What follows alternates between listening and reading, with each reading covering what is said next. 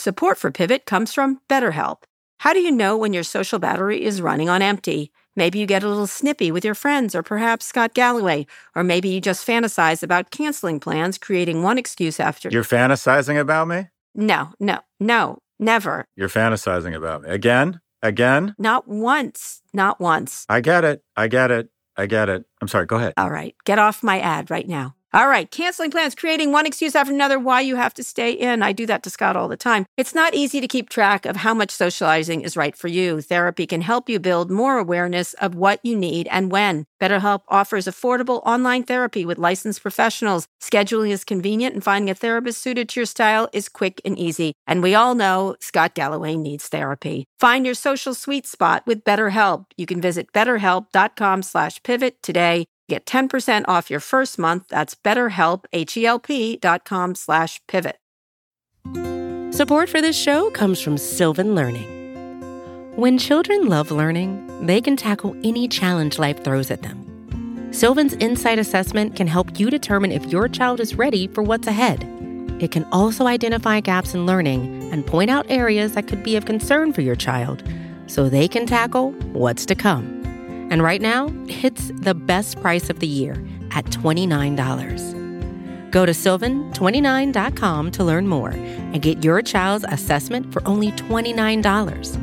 That's SYLVAN 29.com.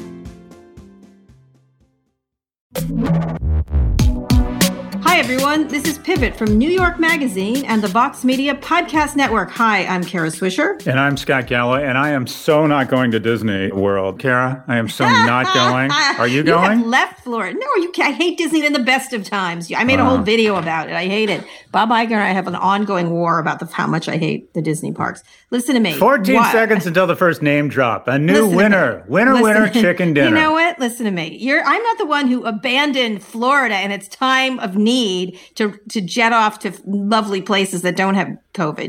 I would have stayed, but they have their heads up their asses, and I'm embarrassed to be from there. Is that wrong? Is that going to come back to haunt me when I run for governor against the king of all heads up their asses, Ron DeSantis? Did you see the video he did? He should not have taken a victory lap right ahead of this. It was like a week before this started going downhill. It's crazy. I want my apology that we're the smart ones opening? Yeah. What is there a mentality there? When were you last there? When were you last in Florida? A couple of weeks ago. So are they not wearing masks? It's hard. It's hard to to be a reductionist and say Florida has. I mean, Miami is just much different than Orlando, which is much different than Ocala. So it's hard to reduce it. But I will say I've been in Montana and Colorado and Florida in the last couple of weeks, and New York. And one of these things is not like the other. Montana had 21 infections and everyone's masking. New York has several hundred and everyone's masking. And in Florida, there were, I think, 15 a record. Yeah. And 16. More people are masking, but it's still nowhere near the prevalence of, look, words matter. When the governor comes out and says, when the governor and the president don't wear masks, and when the governor reinforces this notion that we can reopen safely and not acknowledge that we totally blew this and need to go back. It has an impact. And in some, leadership matters, and the dearth. So why is Disney opening? Why is this, speaking of, I expect exactly zip from Ron DeSantis. I think he's about as a fatuous chucklehead as it gets in terms of Republican politics. But Disney knows better. Why are they doing that? Yeah, but Disney is not Florida. Disney is a city and a state instant amongst itself. And yes, Disney, I know. I've read the stories. Disney, it's really interesting. Disney might be trying to, at first I thought, this is irresponsible. And I thought, but Disney as a business strategy, first off, Netflix passed Disney in terms of market capitalization, which gives you a sense of where the world is at. But Disney, I think, is pursuing what might be this incredible gangster strategy, and that is they are putting in place the investments and the protocols and the training to try and create what I would call the first vaccinated theme park experience. And they feel confident that they can pull it off. And if anyone can pull it off, it could be Disney. And I just think it's a huge risk given the bringing all those people in. I think it's just because as perfect as you can be, you can't be perfect. You know what I mean? Like it's just I don't care what you are. And I think this is something you don't need to go to a theme park. I get the jobs thing. I get it. But there's you don't need to go to restaurants, and I feel terrible for restaurant people. But I mean, there's certain things that have to happen, and there's certain things that could happen. And this is not one of them. Right. And unfortunately, the faster we put a nail in this thing's coffin, the faster the economy gets back. Europe's going to school. Everybody's going. It's just ridiculous. Let me get to the second story here, which is it's not related, but it's sort of a fatuous chucklehead area of my life, which is there's a lot of people. The Washington, I'm not even going to say their names anymore. The NFL football team is dropping the racial slur from its team name and rebranding its name and logo. It's going to be it hasn't decided on that yet. See how quickly it got pressure from FedEx and others. But any advice for the company doing a total rebrand? I mean, this is like, and it took them, this Dan Snyder, this owner, had taken years and always said, no, I'm never going to change it. This and that. What do you, and there's others, the Indians are thinking of it in Cleveland. What do you think about all this? Well, thank you, because it's an outstanding opportunity to talk about me. But in my second year of business school, Kara, I started a brand strategy firm because I was inspired by this professor named David Anker. Expertise, yeah. And so we started a brand strategy firm called Profit, based on the notion that a company's most valuable assets were its brand. And ultimately, and the firm's done a great job. I sold it in 2002, but the firm's now 400 people. They do a great job. I have probably counseled or directly consulted to a third of the Fortune 100, either the CEO or the CMO, on this type of issue. And let me run down, after robust analysis of this issue, what they should and will do. The first is, yes, the name is racist. And two, you're going to change it. So just get on with it and change it. Yeah. Boom. I mean, this is literally the world's easiest brand strategy. Where do I send the invoice, Kara? This is literally the easy. I went to a high school in West Los Angeles, University High School, and our mascot was the Warriors and a Native American in big headdress. And in 1998, we decided, okay, that's racist. So my high school 22 years ago recognized how ridiculous this thing was. Yeah. But the football team. What did they change it to? The football team in the nation's capital hasn't figured it out yet. I know. Why do you think this is? Is just this chucklehead who runs it, Dan Snyder? I think the owners are tone deaf. Owner. It's one guy. Owner. I can't. There's no rational excuse. I can't. Yeah. I think this is indefensible. What do you think? Yeah. I'm amazed. I lived in Washington 25 years ago, and it was a controversy then. And it's, it was owned, I think at the time, by a man named Jack Kent Cooke, another piece of work, as they say. And I think, then there wasn't sort of this push to do it. I thought it was repulsive, and a lot of people did. And there was a big push at the time by saying, would you call it this? Would you call it that? And, another bunch of slurs, just to give you an idea of how much of a slur it is. And it was, when I came back again, it was raging. And now I think the time has come. I just can't believe it took this long. And this guy, they won't sell his goods in a lot of places because of the name. Well, that's what pushed them over the edge, is when Nike said we're no longer selling your merchandise. Yeah. So I don't know what will happen to the other teams. There's two others, right? In Cleveland and the Indians. Yeah. And then there's another one. Anyway, the Dolphins. It should be the Miami Dolphin free tuna. I'm good with the Dolphins. I'm feeling the Dolphins are fine. I mean, what would be the name you would give them then? Well, I mean, the Capitals did it. Remember, they were called the Bullets, and it was in the middle of a shooting thing, and they changed it. It was fast. It was done. They changed their name. The Capitals is a great name, or I think that's their name, right? So going back to my days as a brand strategist, the hardest thing to do, literally the hardest thing to do, is naming, because every name is taken. So Washington Capitals is the hockey team. Washington Wizards is the basketball team, I think. Yeah, those are both shitty names. The Capitals? How do you get behind the Capitals? I think the Wizards are great. We're the Capitals. I don't even know what that logo is. The Wizards are great. I think that's their name. Anyway, what name would you give it? And then we're going to move on to our big story. I haven't come up with a name. Come on. You earn your money. You did not earn your money. I have not come up with a name. I'll think about it. How about the cherry blossoms? The blossoms? Yeah, that brings out a lot of macho. I think that would be total count. Come on, the blossoms. Go blossoms. Go blossoms. Do you know what? Oh my God. That's brilliant. Our new sponsor, the Hallmark Channel. By the way, I've been watching cable TV. I'm so excited. I got home. One of the things, I'm back in New York. And I have Hulu, where you actually have live TV for like $700 a month. Mm-hmm. Live TV is so awesome. One, I haven't seen commercials in so long. They're kind of interesting. Two, you can watch little bits of Goodfellas all the time on live cable TV. And then you can go to the Hallmark Channel and find out how to fall in love with a man. And then you go to Lifetime and you find out how to kill that same man. I only watch news on live TV. Let me just say, I'll just tell you something. I'm going to give you a recommendation. I still haven't watched the Rabbit one that you want me to watch. Jojo Rabbit. Charlie, 2 movies, Palm Springs with Andy Samberg, who does that Lonely Island. Yeah. Great movie. One, that's on Hulu. Secondly, a badass Charlize Theron in Old Guard. She plays a really old, kick-ass warrior. Speaking of warriors, you got to watch it. Charlize Theron is one badass lady, and it's about this immortals that go around and do things, and she's the oldest of them, and it's really good. You missed my joke. You go to Hallmark TV to find out how to fall in love with a man, and then Lifetime to figure out how to kill him. Oh, okay, I got it. Okay, I'm sorry, I didn't laugh at your joke. That's from the Twitter account and the Instagram account. I forgot dad jokes. My son is starting to do dad jokes. Speaking of which, I'll get to that later. By the way, my other son thinks you're the bomb. He's listening to your Prof G show. Did he see me on Anderson Cooper on Thursday night? Yes, he did. He likes everything about you, and he's like, I think Galloway's fine by himself. He doesn't need you. And I was like, okay. So he likes you. On Thursday night, your first shows were rocky, but then it got better. On Anderson Cooper, he clearly knows and likes you because he called out. Yeah, he called out Pivot. Yeah, the gays. It's the gay network. It's the whole thing. And he said? He said he's reading my book, and for the first time, I had this emotion I haven't had in a while. I thought, oh my gosh, I hope it's good. I forget what's in there. I hope it's good. He needs a partner to raise his child. I think you're right in there. He has a partner. In New York. I've already looked into it. Does he? Oh, yeah, he's got a partner. Okay. All right. Never see them. No. All right. Okay. Anyway, we're now going to move on to big stories.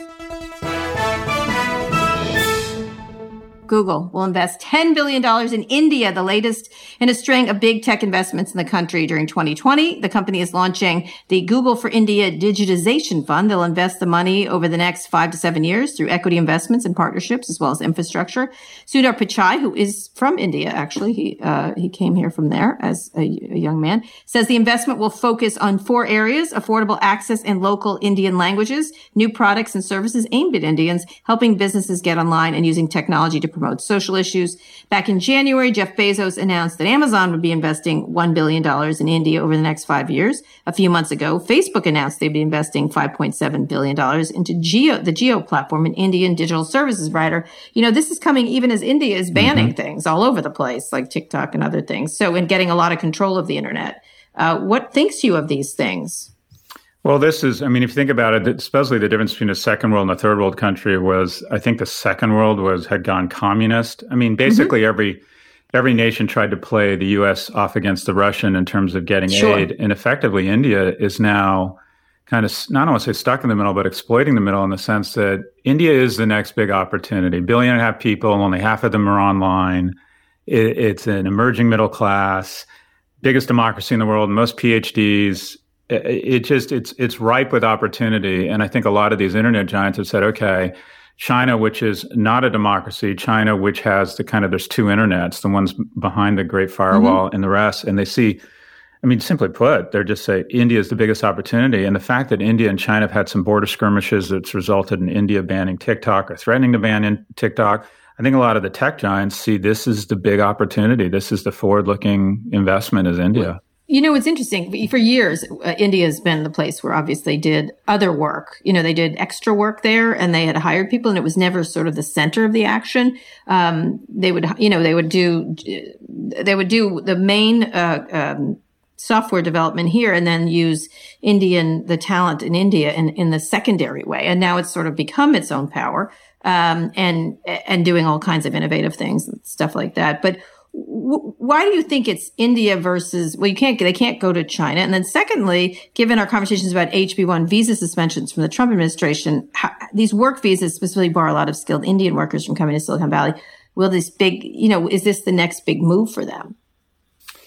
It'll be interesting. I mean, one, it's a great looking.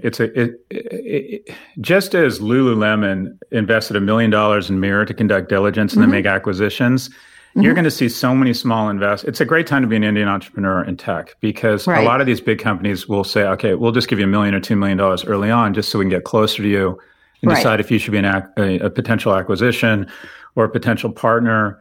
So you're going to see just a flood into India. Unfortunately, I wonder if it, as usual, might be really good for big tech. I wonder if it'll be bad for America, though, because the CEOs of Microsoft, Adobe, Google, MasterCard, Indranee Nooyi from Pepsi, these are all people who came over on student visas just from one country, India. And I wonder if at some point our xenophobia and just a general overt bigotry most recently displayed as we've decided that students who are here on student visas who are enrolled in a campus that goes all online means they're supposed to leave, which is just so ridiculous and weird. I wonder if India, if a lot of some of the most talented people, immigrants, folks from India decide to come here, maybe get their education and then just go back. I wonder if the number of people who decide that the opportunity is so huge that they go back. But having said that, you would have thought the same thing about China. And I am shocked how many Chinese nationals come here, get educated here, and want to stay. The number of kids that call me and say, enjoyed the class, enjoyed Stern. Can you help me find a job? I want to stay.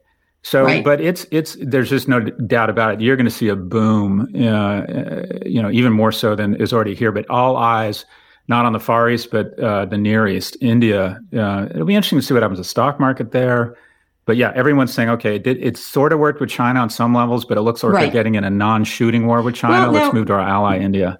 I get that, but under Modi, he's been he's shut down the internet more than any other democracy. He tries to control it a lot. He's much more autocratic. Is that an issue for them? I mean, I don't think it's an issue at all for them. It's sort of like it's not China light, but it's sort of it's a version of the state taking a lot of interest in controlling technology and what people get. Yeah, but unfortunately, that's a nuance we no longer have the luxury of examining in detail because we have such dumpster fires that are so much more egregious and brazen. I mean, that's the problem with all of this. When you have a pandemic, when you have a move towards fascism with the current administration, you basically that topic that you just mentioned would have been a real topic of discussion 6 years ago. Yeah, now it's like, it's not.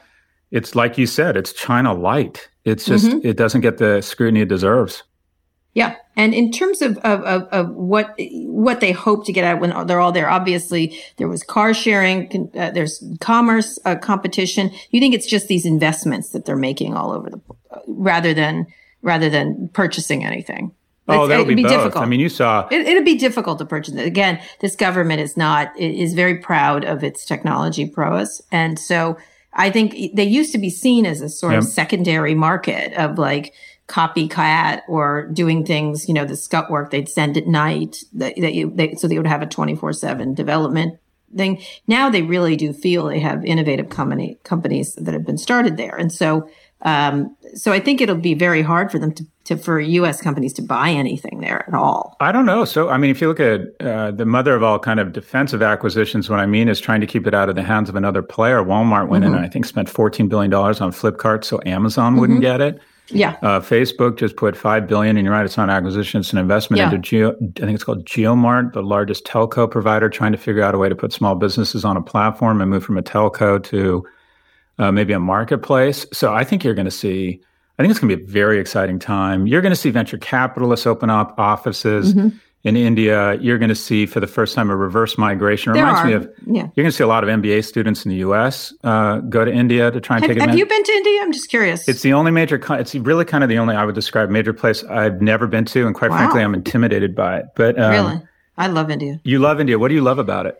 Well, it's a complicated place. Love would be a hard thing to say. I find it invigorating in a lot of ways. Yeah. There's so much activity. There's so much entrepreneurship you can feel, and then at the same time, there's such astonishing income inequality that it's hard to. What intimidates me.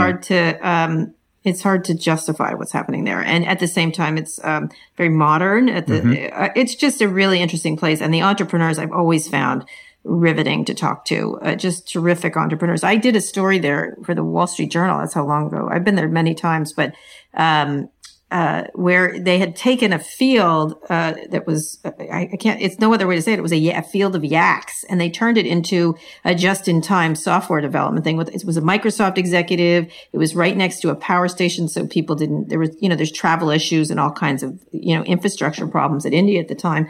And so they were making this village that was just for software developers. It was a great story. And it was really, I just enjoyed my time there so much. And I found so entrepreneurial. And I remember coming back and saying, this is not a country we can treat like a sideline software development place. It's a really innovative group of people. Same thing in Israel. You have the same feeling when you go to Israel.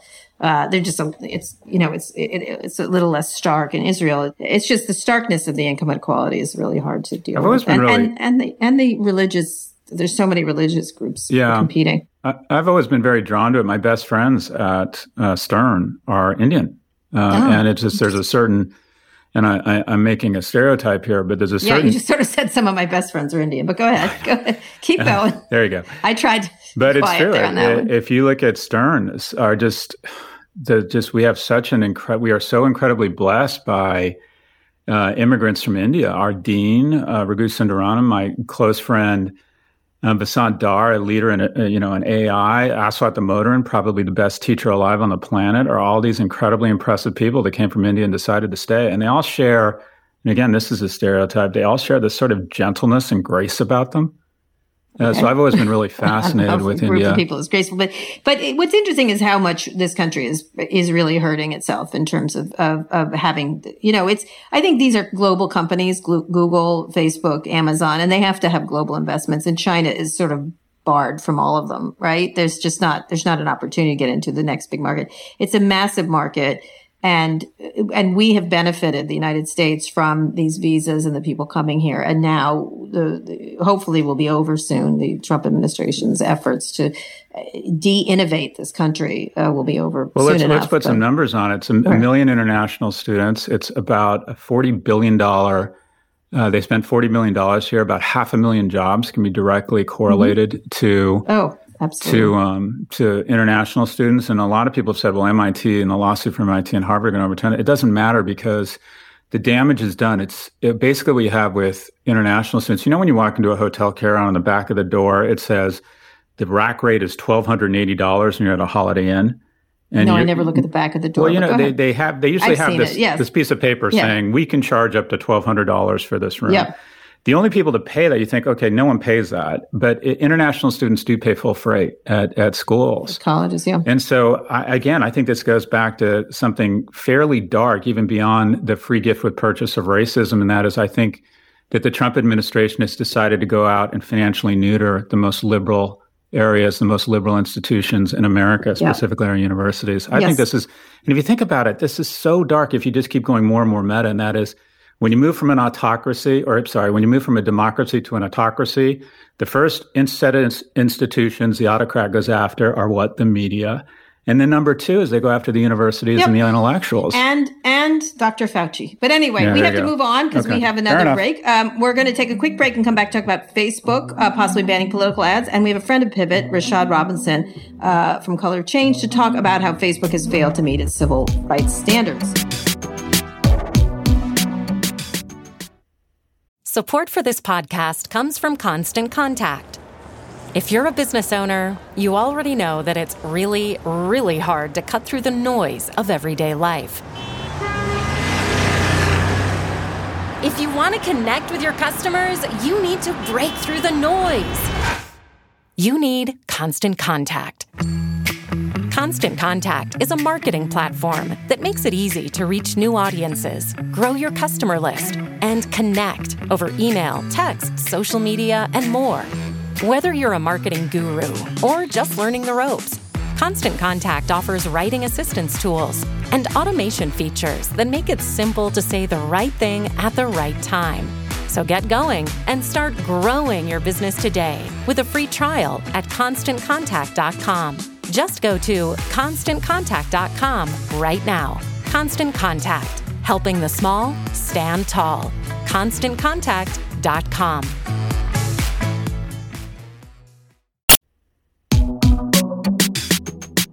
Okay, Scott, we're back. We have very quick time before Rashad comes on. Facebook says it is considering a ban on political ads. I don't know if this is blanket or something more nuanced. I'm hoping for something more nuanced. After weeks of vitriol from advertisers and civil rights advocates, Facebook is reportedly considering a ban on political ads across its networks. Prior to the November election, Mark Zuckerberg has repeatedly said the company would not police politicians' ads because of his, quote, belief in free speech. Last fall, Twitter announced it would be banning political ads. Twitter says it defines political advertising as referencing a, quote, candidate, political party, elected or appointed government official, election, referendum, ballot measure, legislation, regulation, directive, or judicial outcome. But they do allow some things around the environment and topic issues. So let's talk very quickly as we have Rashad coming on. But I think this is what I was saying on CNBC this morning is like throwing a hammer at a piano. I'm sorry, you were on CNBC this morning? Yes, I was. Like you were on your favorite show with Anderson Cooper. But I think they have to have a nuanced decision, not just a complete ban. I'm hoping it's not a complete ban because it does hurt small campaigns, and it advantages people like Donald Trump. Well, you know who it hurts the most? It hurts Biden. Biden has 2 million followers, so organic, and Trump has 28. So a banning of paid ads, naturally goes to the advantage goes to who has the most organic following. I mean, everything around Facebook just leads you to somewhere bad. And this most recent decision that they're contemplating, and they put out a trial balloon stopping political advertising leading up to the election, is sort of like a tobacco company saying, well, we're going to stop selling cigarettes to children on Christmas Day. It's like, okay, let me get this leading up to it. So what, the last 24 hours, the last 7 days? It just doesn't, it's just amazing to me that, okay, if we'd had any organization in the world that had been effectively weaponized to pervert or decrease the sanctity of our elections, that A, would that business be around? B, would they be allowed to advertise? C, would they be allowed to do political advertising? It just amazes me that we're even having this conversation kind of 3.5 years post. I'm surprised their answer is not more nuanced. You know what I mean? It's not, they think they're going to this is sort of throwing, here, we'll give you this. And they don't understand that it's not the point. It's, right now, Facebook expects to sell, this was in October, $420 million in political ads next year. So it's a substantive amount, but not for Facebook. But that they can't come up with a more nuanced way to do this around. They just want to get out of it. This is so typical of them. They want to get out of it without doing any of the hard lift. We're just going to ban them. So we'll ban the truth tellers and the liars at the same time. And that they don't want to have anything to do with the getting rid of egregious problems. And then it doesn't solve the problem of content, political content that isn't paid, that, the Trump administration campaign and others use so handily, on the surface. It's not paid. That's really the problem from what I understand from experts. It's actually these content mills that, gin up false stories. I don't understand why they just wouldn't take a page from traditional media and have some sort of editorial oversight of the ads, force that you identify who's paying for the ads, and either label or refuse to run blatantly false ads. I mean, other media companies have figured this out. They don't want to judge it. Now, there's no rule that broadcast has to do this. They just do it. They just have broadcast standards. And so I don't understand it will end up either being ridiculously ham-handed, or it will be so complex and we don't have time until November to figure it out. Yeah. And at the heart of it is that they continue to favor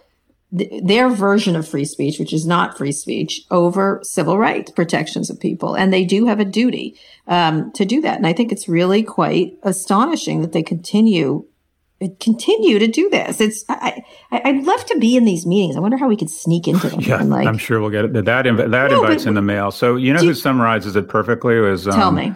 Roger McNamee wrote an opinion piece for Wired, and he wrote, this is just great. One excerpt.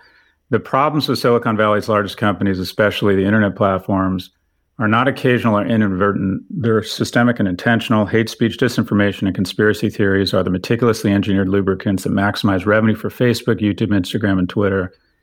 The decline of journalism has happened because Google and Facebook found a way to insert themselves between media companies and their audience, and then to siphon off advertising dollars. The explosion and influence of extremist groups on Facebook are not an accident.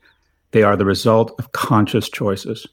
Go right. Roger. Go Roger. Roger the gangster. You know, and I think he knows these people better than most. And they, of course, try really hard to call him a crank. But I think he's one of their first investors. He understands that Silicon Valley is at heart elitist and authoritarian. They just are. That's what it said. That's what he's talking about. Elitist and authoritarian say the podcast elite. You know what? If I had authority, perhaps we would be authoritarian. You have a lot of authority. People are very scared of you. No, give me a break. I do not have actual authority. I do not have an ability to stop them from doing that. I have my mouth, which I can run on, as you do. But I don't have authority. And run we will. Run like the wind, my sister. But it seems like, again, getting back to Charlize Theron, she's tired of fighting all the bad guys after a while. And this is the whole theme of this movie. But you get, like, today on when I was talking, I was like, I'm tired of saying this. I'm tired of, like, having to be the one to note it. And I know Roger does it. You do it. Many others. They, like, wait you out. That's what they do. They just wait you out. Well, again, yeah, I got it. You know something? I'm with you. People, I got a lot of calls on antitrust and in this big hearing coming out, and I just feel exhausted by it all. Do you feel exhausted? I feel exhausted. I do. They're not going to, it's like with Trump and other things. It's like today, Chuck Woolery, he was retweeting Chuck Woolery. I was like, are you kidding me? The game show host? Yes, he's very right-wingy, and he says that science doesn't understand. No, do not. No. Go look and see what he just posted. He's like, you don't have to listen to doctors and medical people. This is all about hurting Trump and the election. He's crazy. No, Chuck Woolery is down Scott Bio Lane. He lives down there with Another great actor. Oh, my God. Come on. Oh, my God. Both of them are Joni loves hacks. Chachi. No, Joni hates Chachi. Let me just say, both of those are big Trump supporters. That's the level of celebrity he gets. I'm sorry. When Scott Bio and Chuck Woolery come out for Trump, I think that helps us. No. Go, guys. You be you. Anyway, we're going to talk about this, like, in terms of what, I want a prediction before Rashad gets on of what you think that Facebook will come out with. What will it be? A total ban on political advertising, which I think is problematic, or what? The calculus they'll do, and I don't know what the decision is, but I know the calculus leading up to the decision will be what will create the greatest perception or appearance of us doing anything over the minimum impact to revenue. That is the entire calculus driving that decision. What will we get the most potential credit for actually moving on? What is that? What will that be? This notion that 48 hours before the actual voting booths open, we will not allow political ads, meaning that I think 8% of the revenue comes from political ads. If you cancel it the last 72 hours or withhold it, you probably don't lose any revenue, because if you give all your advertisers a heads up that the window's closed for advertising 72 hours before, call it October 31st, so 3 days. They lose no revenue. So they want to be perceived as doing something and being earnest. This is this trial balloon while having absolutely no impact to revenue. This is, to their credit, on some level, it's the most shareholder-driven organization in the world, whether it means lying, whether it means addicting teens, whether it means perverting our elections. Honey Badger just don't give a shit. What gets us the most money in the door? So they're going to try and come up with something that looks like they're doing something, but has absolutely no impact to the revenue. So something like cutting it off 3 days before the election. Which is what they're probably. I mean, it seems ridiculous to me that is even something that people think, oh, good for them. I mean, it's just, what? I did not think good for them. That's what I said. It's a so what. Anyway, all right, Scott, let's move on to a friend of Pivot who has a lot of opinions about Facebook. Rashad Robinson is the executive director of Color of Change, the country's largest racial justice organization.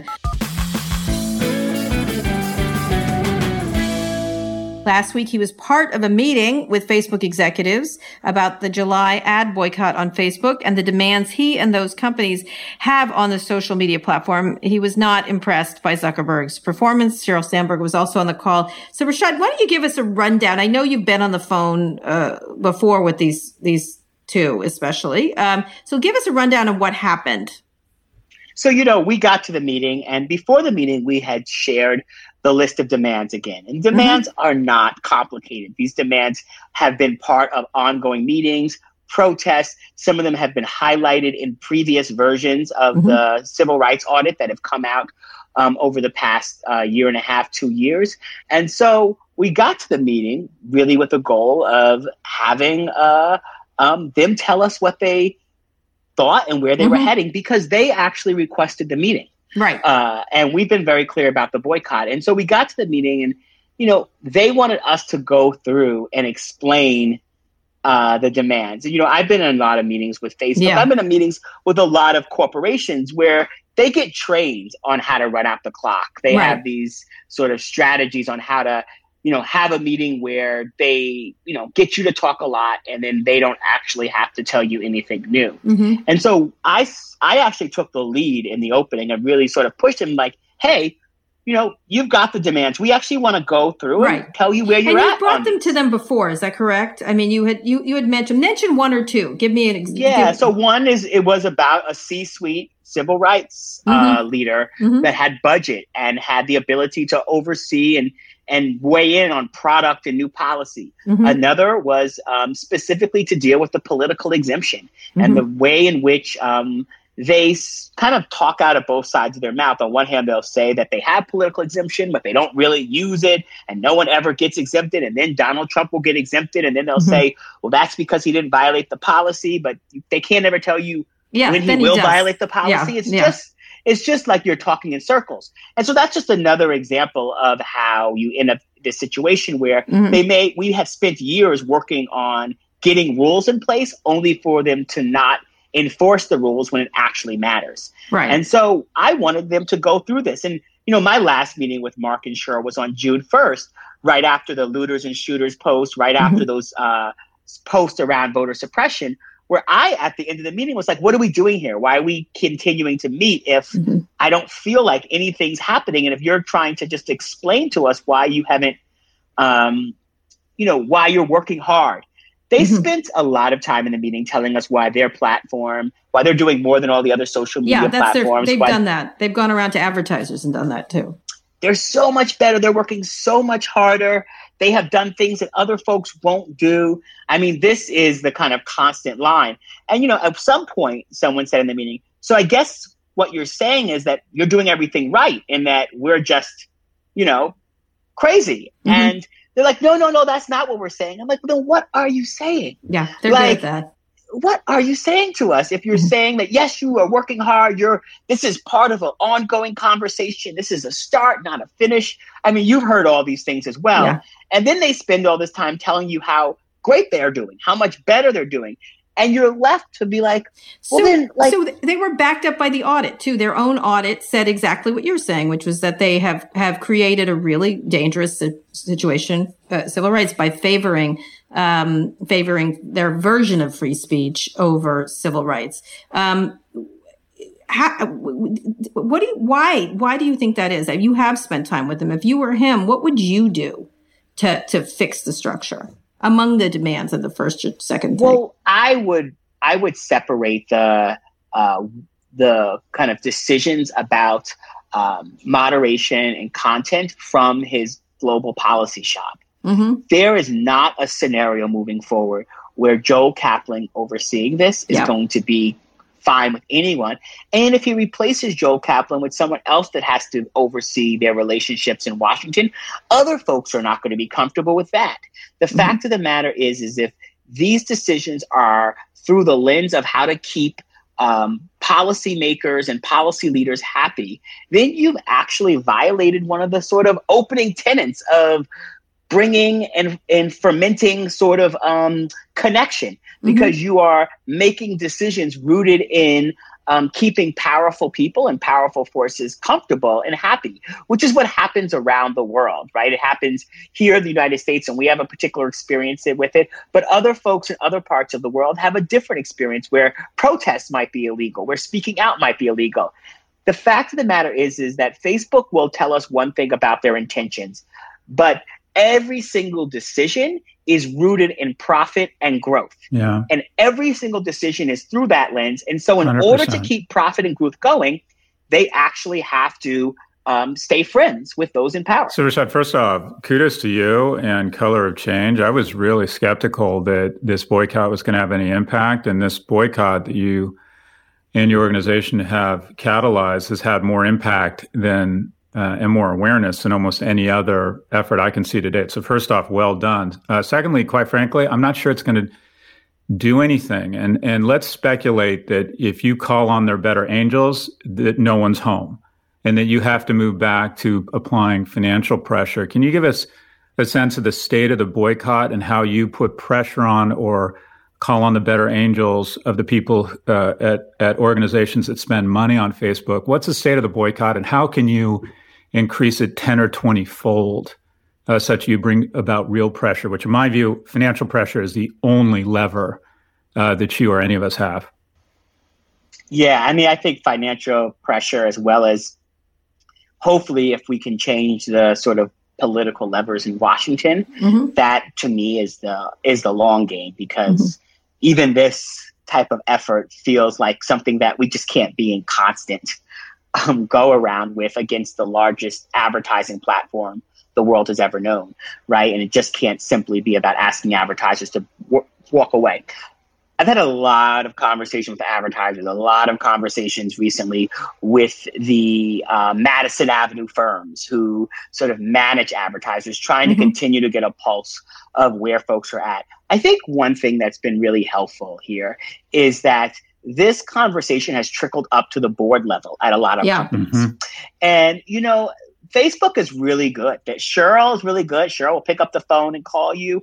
And look, she's like a personable person, and very likable. She's in the role that she's in because she can sort of manage relationships. And a lot of folks who are in advertising, who are in powerful positions of corporations, don't want to be on the opposite side of one of those powerful sort of corporations, don't want to be on the opposite side of the leadership inside the ad space at Facebook. And so they've built these relationships over time, but because things have trickled up to the board level, a lot of the sort of relationships are not as powerful anymore because they don't have the same levers with people who are making these decisions. They're getting pressured by other forces. I also think like some of the things that Mark has said about advertisers coming back, some of the sort of flip ways he has sort of responded to this. I think I've been able to sort of talk directly with corporate CEOs and be like, well, you know, it's one thing for Mark to call us weak, for us to say he doesn't have to think about sort of what we're demanding. But, you know, a bunch of corporate CEOs, at what point are you all going to like stand up? At what point are you all going to like say, you're not going to let this person walk all over you? And I think that has been part of their challenging missteps, is that I think that they have stepped on the ego of a lot of folks who have ego and who don't want to be treated like that they're not valuable or their opinions don't matter. One of the things is they don't like Facebook. Now, you can talk to most of them. They will. They tolerate it because they need it because it's the only game in town.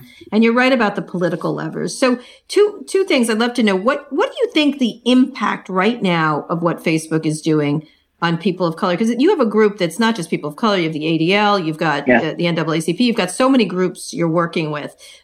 What is the impact on society right now for these continued, I would call them abuses by Facebook to the general public? Yeah, I mean, the technology that's supposed to bring us into the future is in so many ways dragging us into the past, where we had created a sense of social contracts around the ways that white nationalists could organize, right? They can't organize at the Starbucks in a public space and have a meeting. They couldn't like do things out in public in the same ways. And the ways in which the incentive structures at Facebook have allowed people to not only organize, but, you know, when someone starts to, you know, a 15-year-old that sort of is searching for one thing, runs into some white nationalist content and then goes down a hole because they get served more and more of this content because the ways that the algorithms are set up, they're almost sort of indoctrinated into these ideas that in many ways, there's been a lot of effort to like put at the margins. They have created a space that it feels like home, makes these things comfortable, makes these things acceptable. And so to that extent, that has been damaging. And at the same time, Facebook has refused to be accountable. So I was having a conversation with Alicia Garza, who's one of the co-founders of Black Lives Matter. Alicia famously posted Black Lives Matter on Facebook right after the Zimmerman verdict, after which got it started. It was Stanford. How it started. Mark talks about it. He talked about it in his free expression speech at Georgetown. And Alicia gets regular death threats. She's a friend of mine and a colleague in the movement, and she gets regular death threats on Facebook. And she has to go through the same decision tree that anyone else has to go through. And she's had about 20 over the last several months. And every one of them has been declined through automation. She goes in, she puts the thing, she passes it off, and they say something about it doesn't violate. Never a phone call from Facebook, never an outreach, never sort of the engagement one would expect. And so this is Alicia, who's on TV, who is like well known, who has, who actually like they use her name, they use her work in the cases they make around this. And they like don't even respond to the attacks that she's getting. It's because they don't care. The same way Mark can say that these Fortune 500 advertisers don't matter. He's on the other hand saying that Black activists in this, their voices don't matter. Like the fact of the matter is like one would imagine how he would have treated SNCC organizers, how he would have treated, you know, the sort of civil rights leaders that we lionize today. In terms of the ways in which they were attacked and targeted. And all of this, right, is because you've got this person that has far too much control and believes that they alone sort of understand what's right. And we don't actually have the levers to challenge them. And so I really appreciate what you said around the boycott, and I feel really proud of what we've been able to do.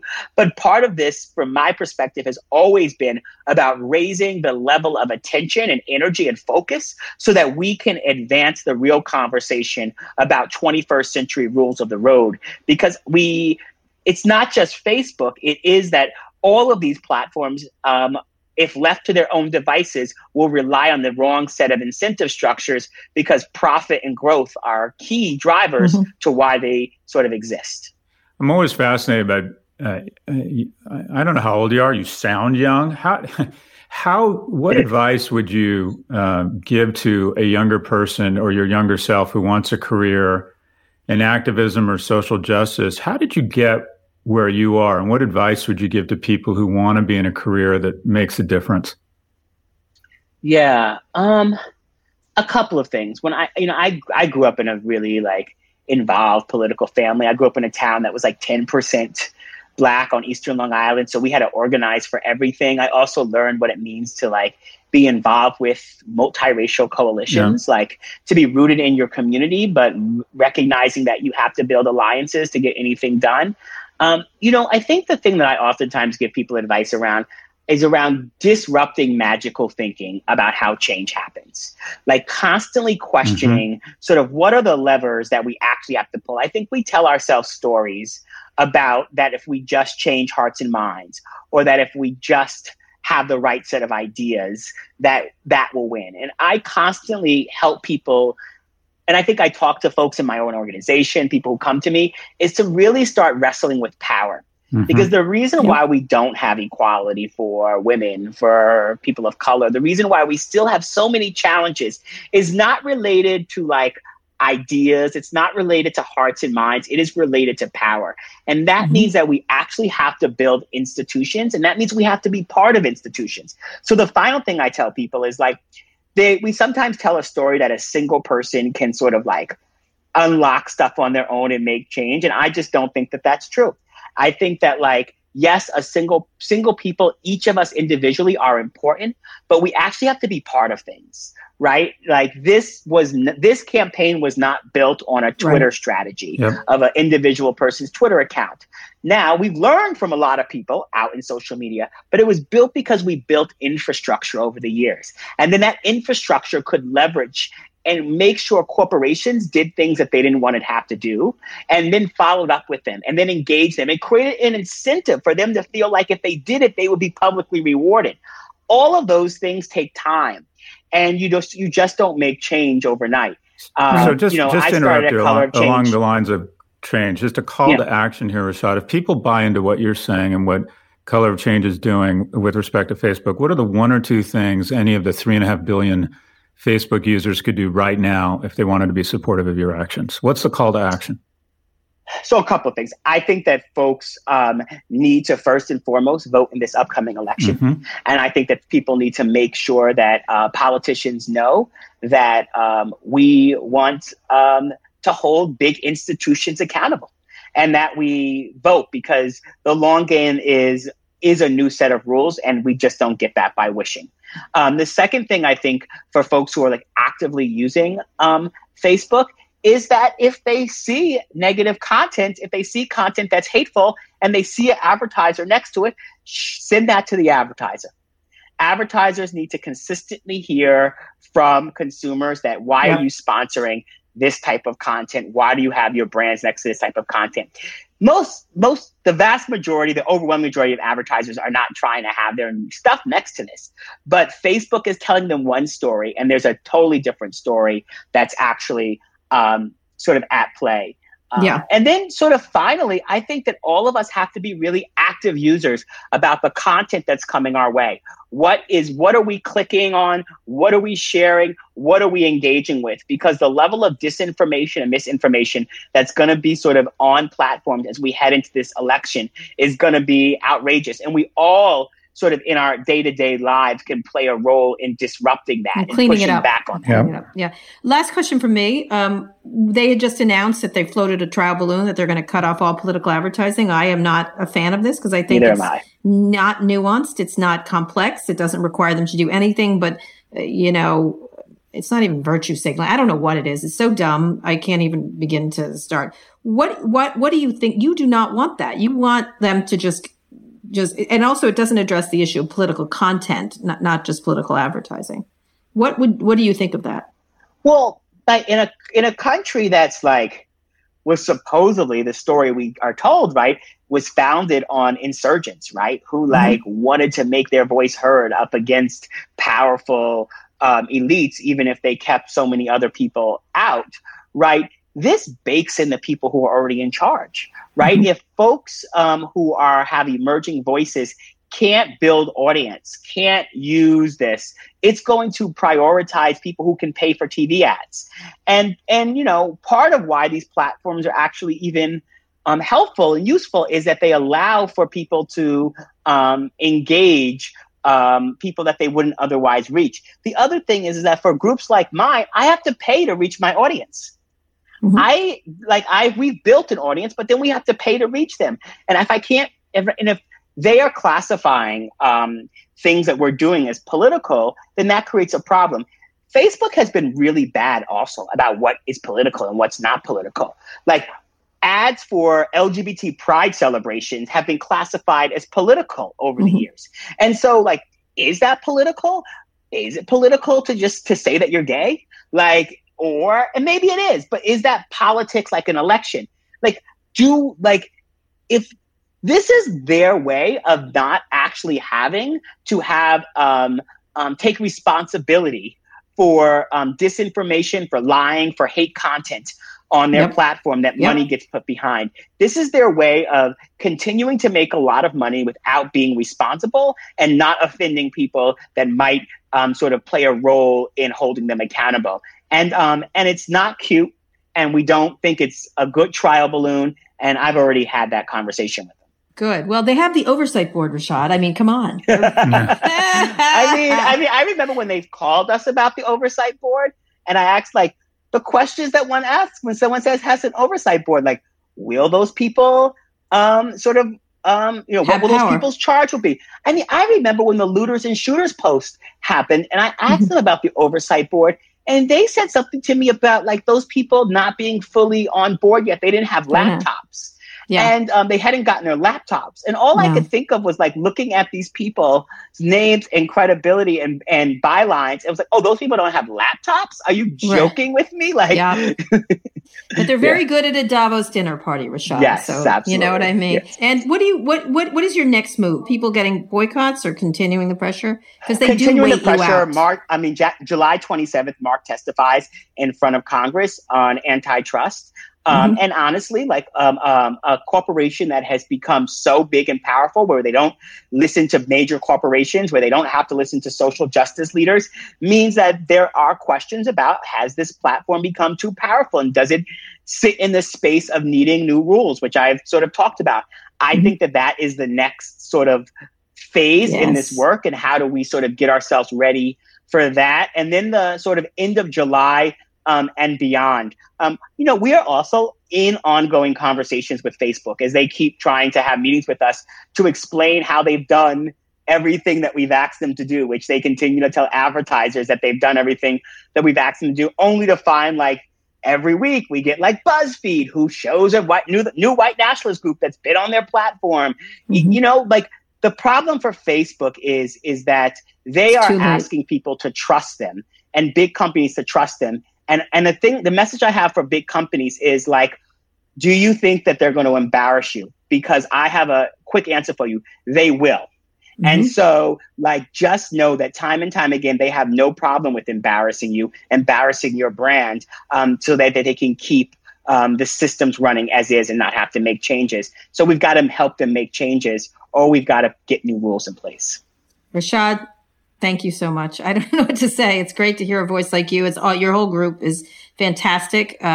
You all should pay attention, and advertisers should absolutely be paying attention to this as we're going forward. And anything we can do to help, we certainly will. And we appreciate you being on. Thank you. Nice meeting you, Rashad. Pleasure. All right, Scott, one more quick break. We'll be back for Wins and Fails. Rashad rocks.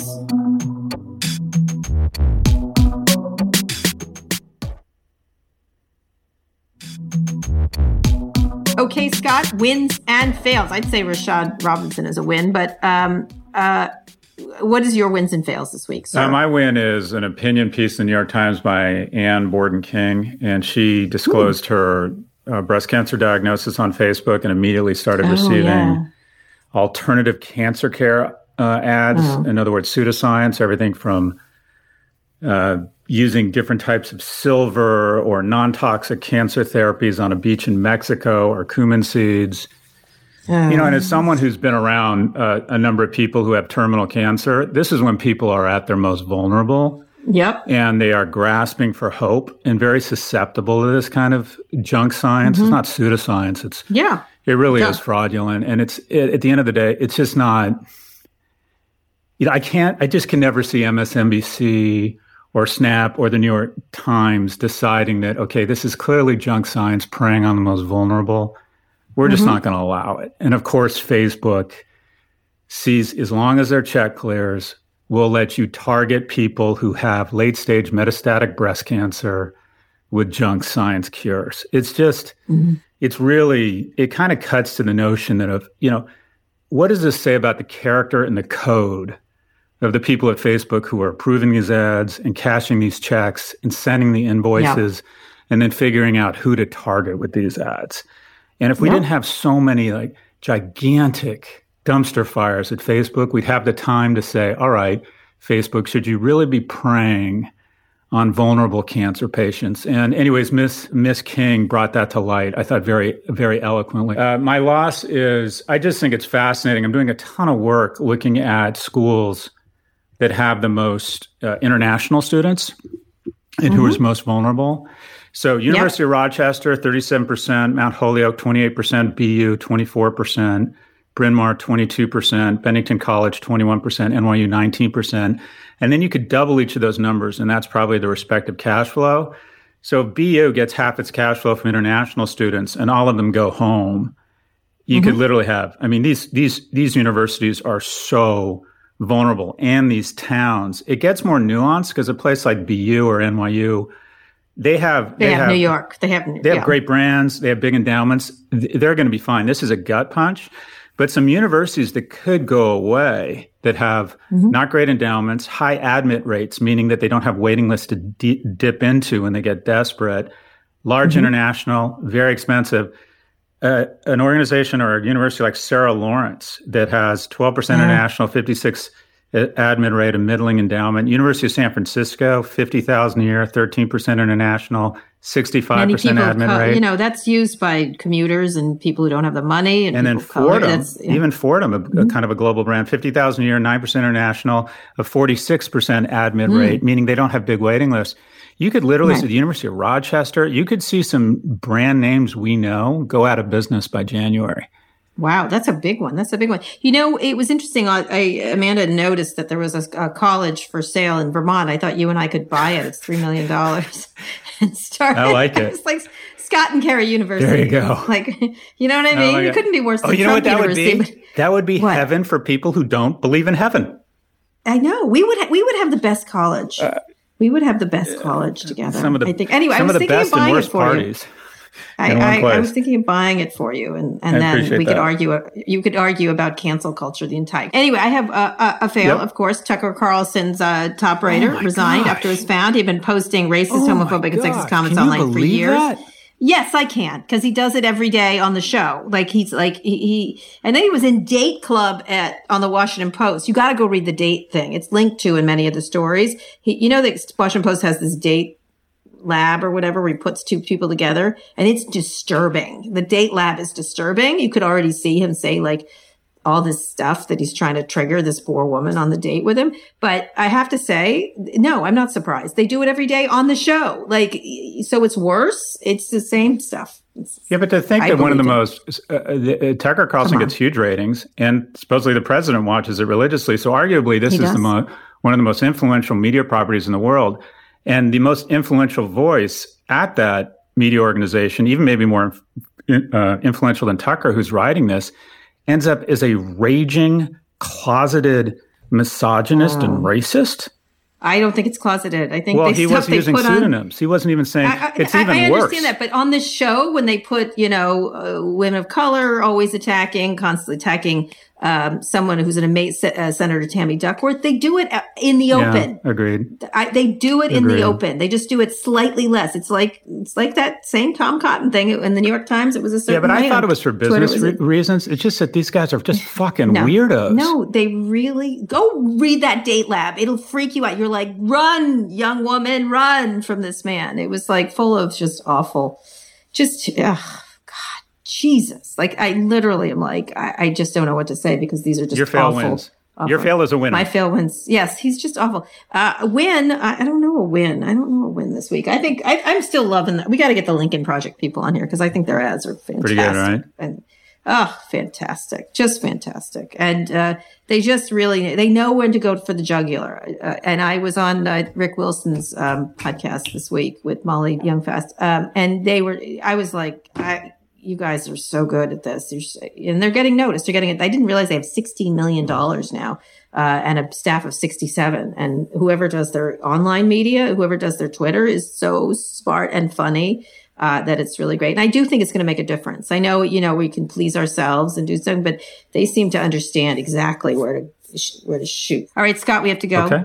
Thank you, Rashad Robinson. You were great. But don't forget, if you can't get enough Pivot, we're doing a live stream event for the month of August. It's called Pivot School from New York Magazine and Vox Media Podcast Network. It unfortunately is virtual, but someday we're going to be at our school in Vermont that we start together, the Kara and Scott University, or the Scott and Kara University, whichever way you want to do it. Scara. Scara you. It's expensive, but really not worth it. Okay. Okay. Oh my God, that's brilliant. Yeah, that is really, you couldn't come up with a plan for the Washington sports team, but you have a good name for our university. Anyway, you can get tickets at pivotschool.com. We're politically incorrect, but horrified at our political incorrectness. There's also a link in our show notes. The only curriculum will be whether cancel culture exists or not, or should. Anyway, don't forget, if there's a story in the news and you're curious about it and want to hear our opinion on it, email us at pivot@voxmedia.com to be featured on the show. Scott, please read Today's show was produced by Rebecca Sananas. Fernando Finate engineered this episode. Erica Anderson is Pivot's executive producer. Thanks also to Drew Burrows. Make sure you subscribe to the show on Apple Podcasts, or if you're an Android user, check us out at Spotify, wherever you listen to podcasts. If you like the show, please recommend it to a friend. Thanks for listening to Pivot from Vox Media. We'll be back next week for another breakdown of all things tech and business. It is never too late to unite against a common enemy. Our common enemy is a novel coronavirus. Every mask, every attempt at distance is an act of citizenship, an act of generosity, an act of love. Let's beat the shit out of this thing. It is not too late to salvage something here. Let's get on it. Let's get on it, Kara. Let's distance, let's mask. You know what I'm just saying? You know what I'm saying? You're trying to appeal to people's better angels. I'm saying don't be a maskhole. That's what I say. And also, don't be a maskhole. As we teach at Scara You, don't be a maskhole. Have a good week, Kara. Thanks.